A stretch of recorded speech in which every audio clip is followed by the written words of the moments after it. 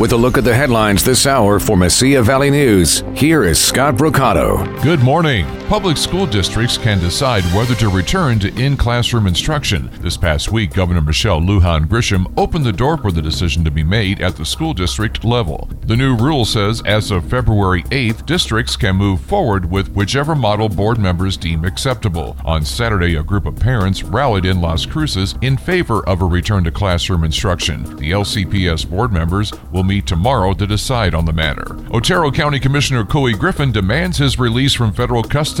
Griffin's attorney entered the motion this week, saying that prosecutors are acting on, quote, misleading evidence. Griffin was taken into federal custody 2 weeks ago for his alleged threats and participation in the January 6th U.S. Capitol building incursion. He's being held in isolation over his decision not to get tested for COVID-19. He is due to appear in court today. COVID-19 positive cases are reported among state lawmakers. A state House Republican spokesperson says one of its members is positive. House Minority Leader Jim Townsend said on Friday he knows of 5 other positive cases. Those affected are quarantining at home. New Mexico's elected representatives in Washington, D.C. want President Biden to change the location for Space Force's headquarters. In a letter Friday, U.S. Senators Martin Heinrich and Ben Ray Lujan, along with U.S. Representative Teresa Leger Fernandez, called on the president to make the switch from Huntsville, Alabama to Albuquerque. The letter claims the decision to locate the new Defense Department branch in Alabama was made under pressure by then-President Donald Trump and should be changed. A new airline offers flight services from the borderland to Carlsbad and Albuquerque. San Francisco-based Boutique Air will start the new twice-daily service tomorrow between El Paso International to Carlsbad and then on to Albuquerque and back. The outgoing flight leaves El Paso in the AM and returning flights are in the PM. Find out the details, including ticketing information, at boutiqueair.com. With a look at the headlines this hour, I'm Scott Brocato. For Mesilla Valley News Sports, I'm Ernesto Garcia.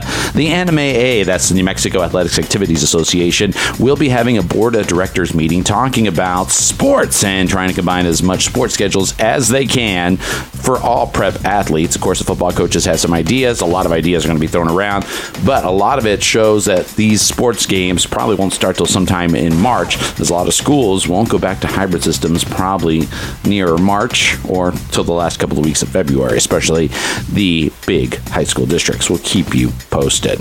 After 36 years, he is calling it a career, and what a career it has been for equipment manager at New Mexico State University, Louis Sandoval. A lot of folks over at New Mexico State want to thank him for a great career he has dedicated his life to, and now he wants to watch some football games, tailgating style.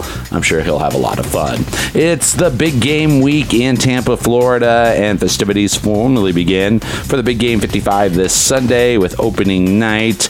Yeah, it'll be a media frenzy, no doubt. The LA Rams are in full win mode now. They traded for Lions quarterback Matthew Stafford over the weekend, reportedly sending Garrett Goff 2 first-round picks and a third-rounder to Detroit. Stafford has 2 years remaining on his contract. Goff has 4. And before doing that, rumors had come out that the Rams had their eyes on even a bigger name. They actually were looking at trading away for Aaron Rodgers at Green Bay.